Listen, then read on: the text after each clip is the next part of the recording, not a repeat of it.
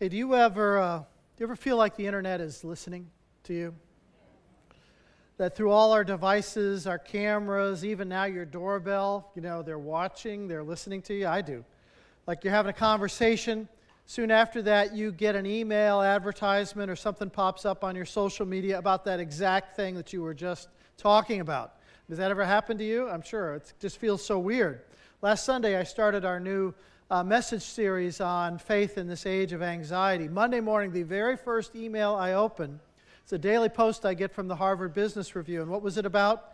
Anxiety in the workplace, So that would maybe even feel more anxious because, Big Brother Google is actually listening to me or something like that. Or maybe the email showed up because we've hit on a really important, pervasive topic. Something that affects just about everybody we know, including the people where we work. Be honest, how much of your anxiety is related to the worry and stress that you have because of the people that you work with? Probably quite a bit. In last week's message, I tried to do 3 things. And by the way, if you miss a Sunday, you can always go to our website or the Facebook page to watch the sermon video. You can always download the sermon text. And printed copies of the sermon are always available on Sundays downstairs in the main lobby or down by the sanctuary. But the 3 things from last week. First, just to define anxiety and how it's a little bit different than fear. Fear sees a real threat. Anxiety imagines one. Anxiety imagines all the negative possibilities, locks in on all the what-ifs of life. What if this happens? What if that happens? And then the mind starts to downward spiral, and you just can't shut it off because anxiety imagines a negative future. The second thing is that everybody struggles with anxiety to one degree or another. Everybody does. It's just part of the age that we live in, so there's no shame in feeling anxious. Being anxious is not a sin. It's an emotion, sort of like anger. Remember the Apostle Paul talks about anger in Ephesians 4. He says, "Be angry, but do not sin. Don't let the sun go down on your anger." So he says it's possible to be angry without sinning. So anger is an emotion. In and of itself, there's nothing wrong with that, but left unchecked, it can lead you into some bad places. Same thing with anxiety. It's an emotion.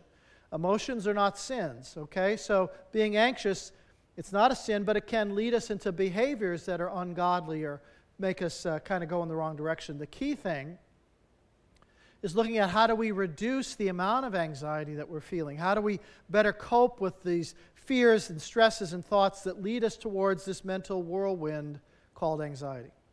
And that leads us to the third point of last week, which was we can change.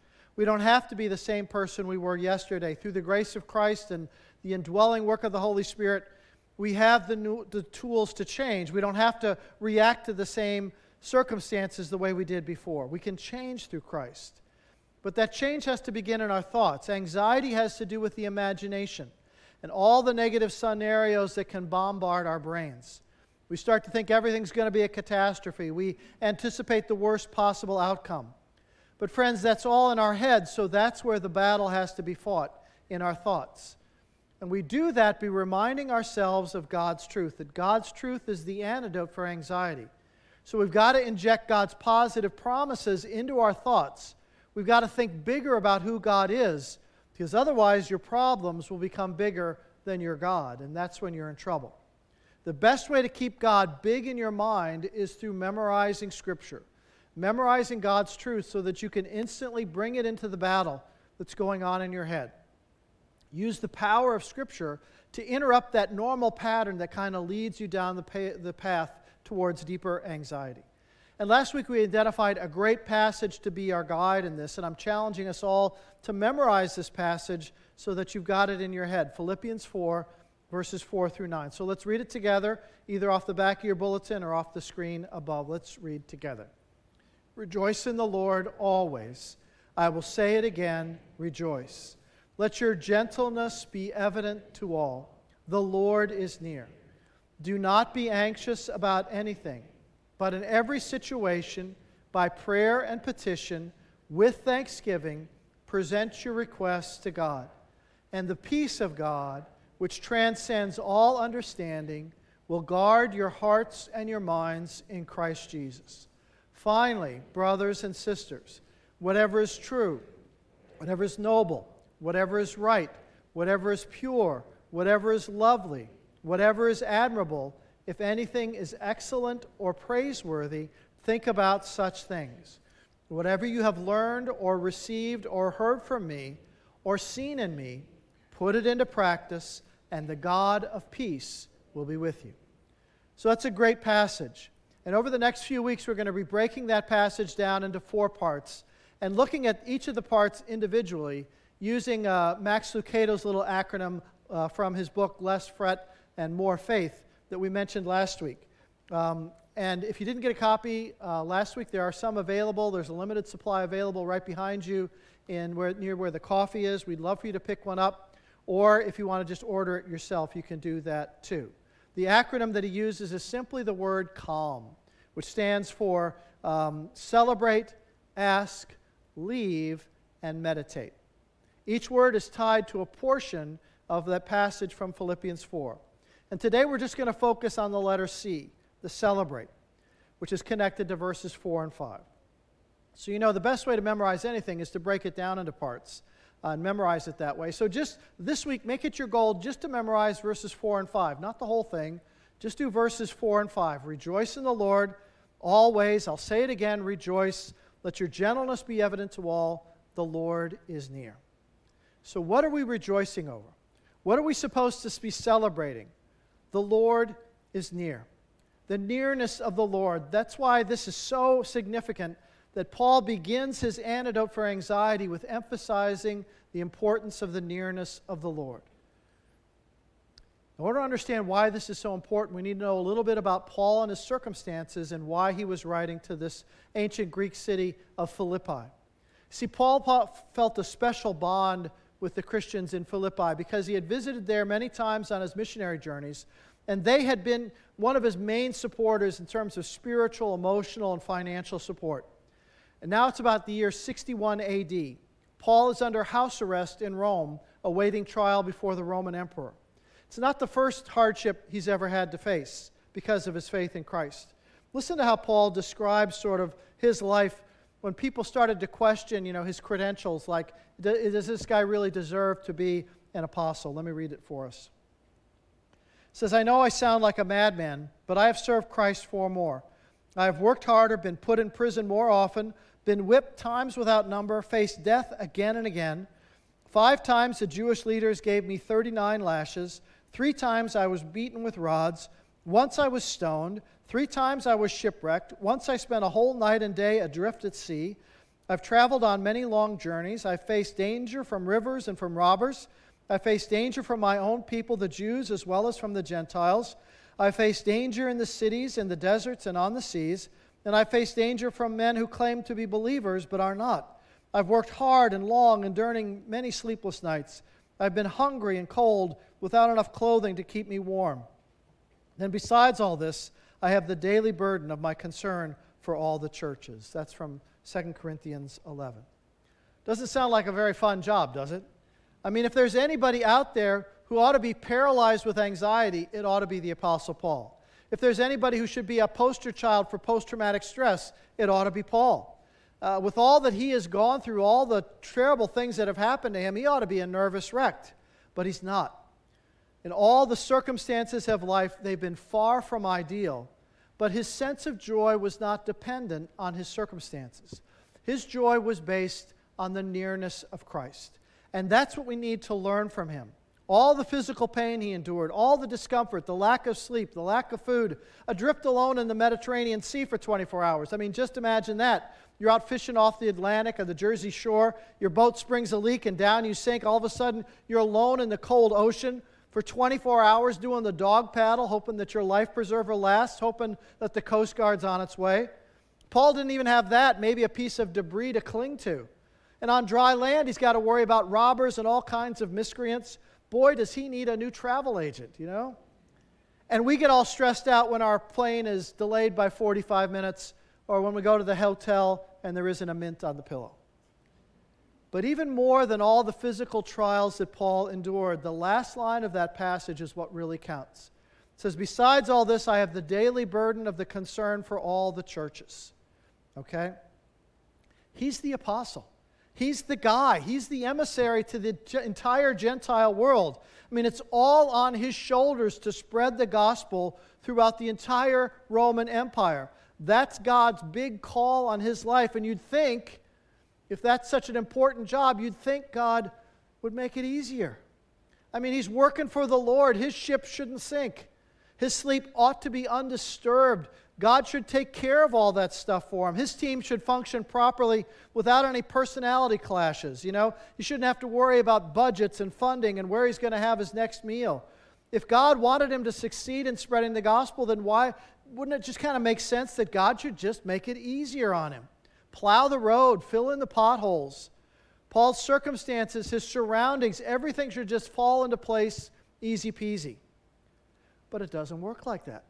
Nothing but problems and setbacks. And what do we get from Paul? Not one word of complaint. Never shakes a fist at God. Never devolves into a pity party. Never hear him say, "Why me?" No, he rejoices in Christ. He celebrates Christ, and he calls on his readers and us to do the same. Celebrate, rejoice. The verb that he uses here in verse 4 is in what's called the present perfect tense, which means, for all us non-English grammar teachers, it means something that started in the past and continues on into the future. A more literal translation would be keep on rejoicing. It's a continuing attitude with no expiration date. Keep on rejoicing. Regardless of your circumstances, regardless of your fears, your anxious thoughts, keep on rejoicing. Now, I could warm up to this idea a little bit easier if Paul had said, rejoice, 2 days a week. That I could handle. Rejoice some of the time. Maybe Wednesday and Friday. I could rejoice then because it's hump day, and then Friday you're getting ready for the weekend. That would be a lot easier to cope with. But he says, rejoice always, and then he repeats himself. He says, I say it again, rejoice. Paul is emphatic about this. In fact, this is so uppermost in his mind that joy becomes one of the main themes of the entire book of Philippians. He says joy or rejoice 15 times in this short little book. That shows you how important this is to him. The nearness of the Lord. How does that truth become an antidote for anxiety? It's because anxiety springs from our need to control the world around us. We want to be able to predict the future, to make sure that the only outcomes that happen are the ones that we want. Whether it's our family, our health, our jobs, our church, whatever, we have a picture in our minds of how things ought to be, how we want things to be. And we always want the happy ending. We want all the pieces to fall together exactly as we desire. But then we bump up against this world where that doesn't always happen. Instead of a world where we can accurately predict and control the future, what we see is a world that always seems to be bordering on chaos, where we can't control what's happening. And the more you feel like you're just the victim of unseen forces, that life is unpredictable and random, that somebody else is pulling your strings, the more anxiety is going to win in your heart. If you feel like you're just a ping pong ball, that the forces of the universe are knocking around, then anxiety is going to win the battle for your brain. How many things come down to us just trying to control the universe, and the universe does not cooperate? How often are we anxious because the world doesn't bend to our will? It's frustrating to realize we are not in control of the universe. And bad things do happen to good people. The health fanatic who gets cancer, the high-performing employee who loses his job in a corporate restructure.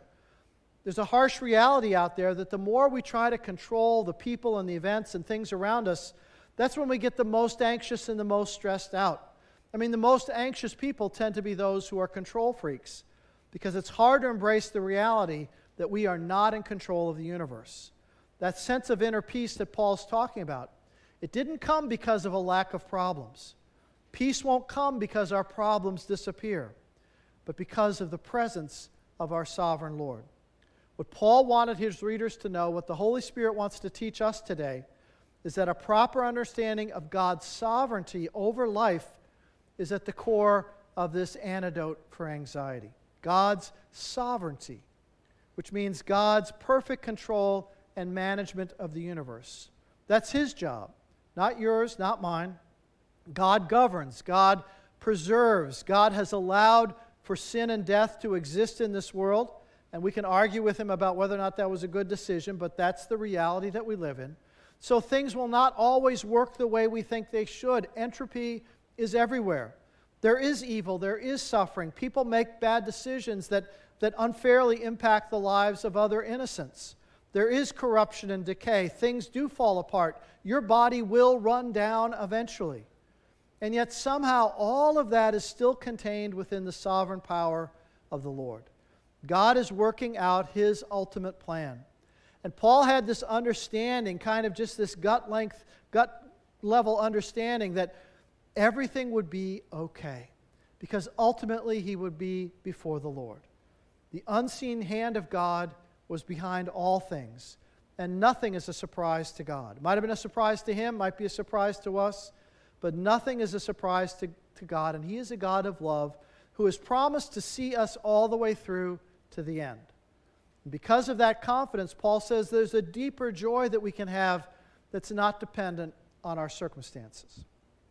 The idea of God's sovereign power is captured so well in Psalm 46. Let me just read a few verses. God is our refuge and strength, an ever-present help in trouble. Therefore we will not fear, though the earth give way and the mountains fall into the heart of the sea, though its waters roar and foam and mountains quake with their surging. The sovereign God is a refuge and a strength. Think of that word refuge, a place of safety, a fortress, a shelter, a place of protection. All these wonderful images with this sense of safety that we can have when we look to God as the sovereign one who rules over all. He's our refuge, and because we can trust in the God of love to run the universe, we have a sense of safety even when our life is tough and the winds are high. It's a place where we can retreat and recover and find healing and rest. God is a refuge, but God is also a strength. Strength, I mean, you don't need strength as long as you stay in the safety of the fortress, as long as you never venture out. Inside the refuge of God, you're perfectly protected. But that's not really where we're designed to live, walled up inside this impenetrable fortress. It's tempting to want to live that way, kind of walled off from all the problems of the world, but that is not Christ's way.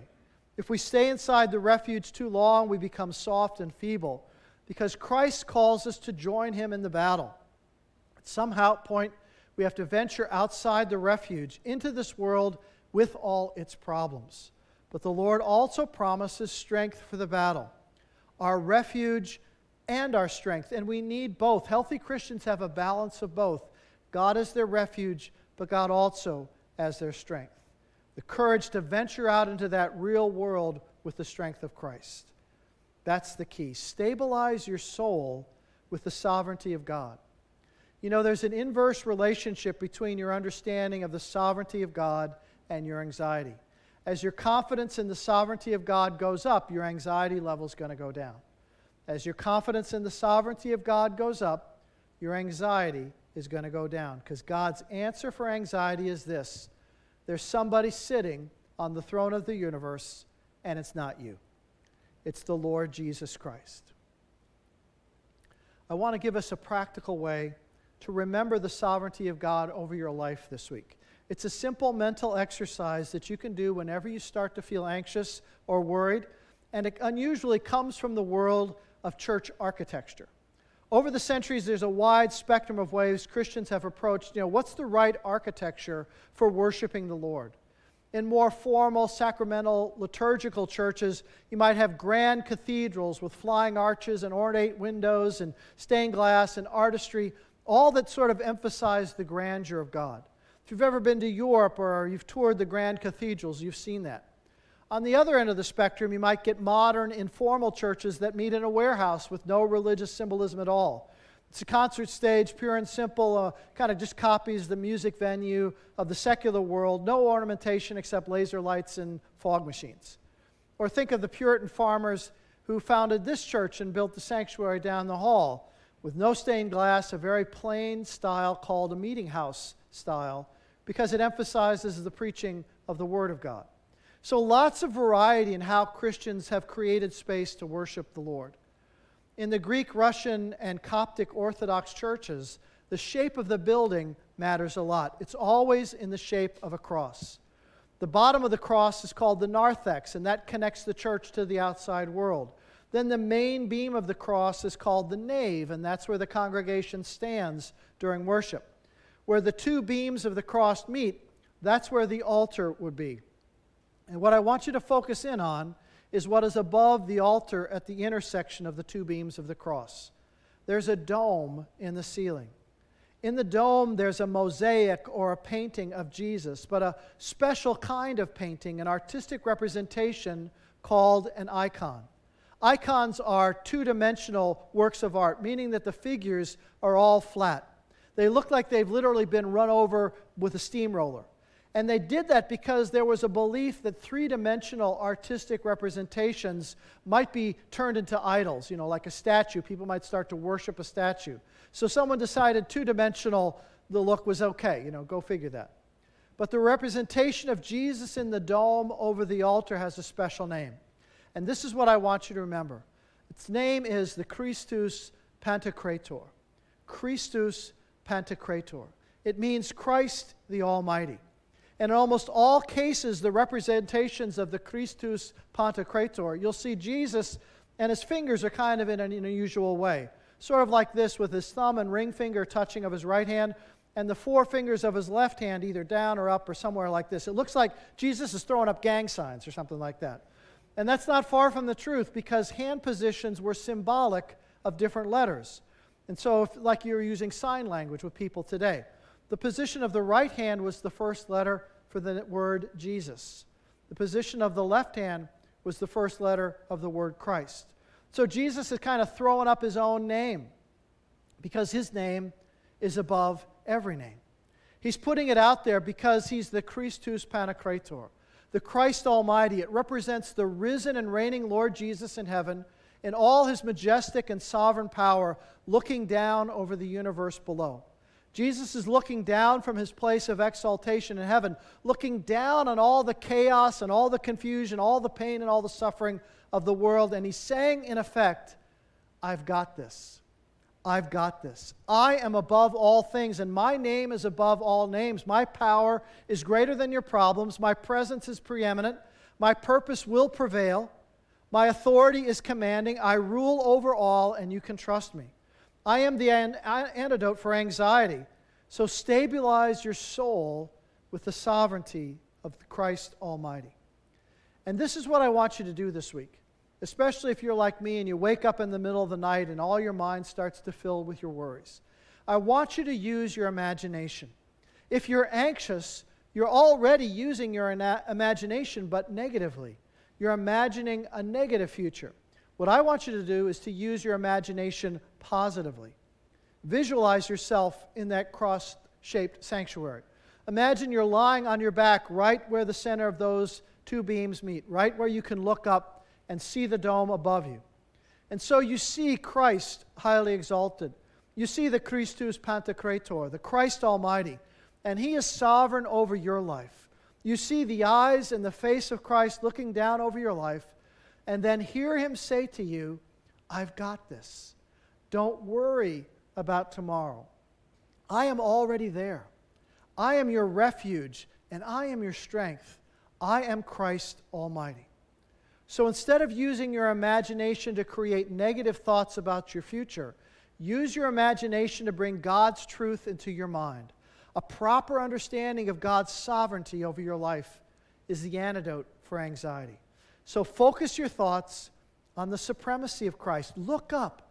See Christ ruling over all. And then recite what you're memorizing from Philippians 4. Rejoice in the Lord always. I'll say it again. Rejoice. Why?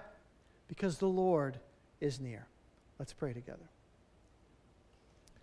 Lord Jesus, we thank you that you are Christ the Almighty. Sometimes we diminish you. We think of you just in your earthly form, and as powerful as that is, we sometimes diminish who you really are, and we need to see you high and lifted up and exalted in all your glory, ruling over the entire universe. And Lord, if you can handle that job, you can handle my life. You can handle the lives of everyone here.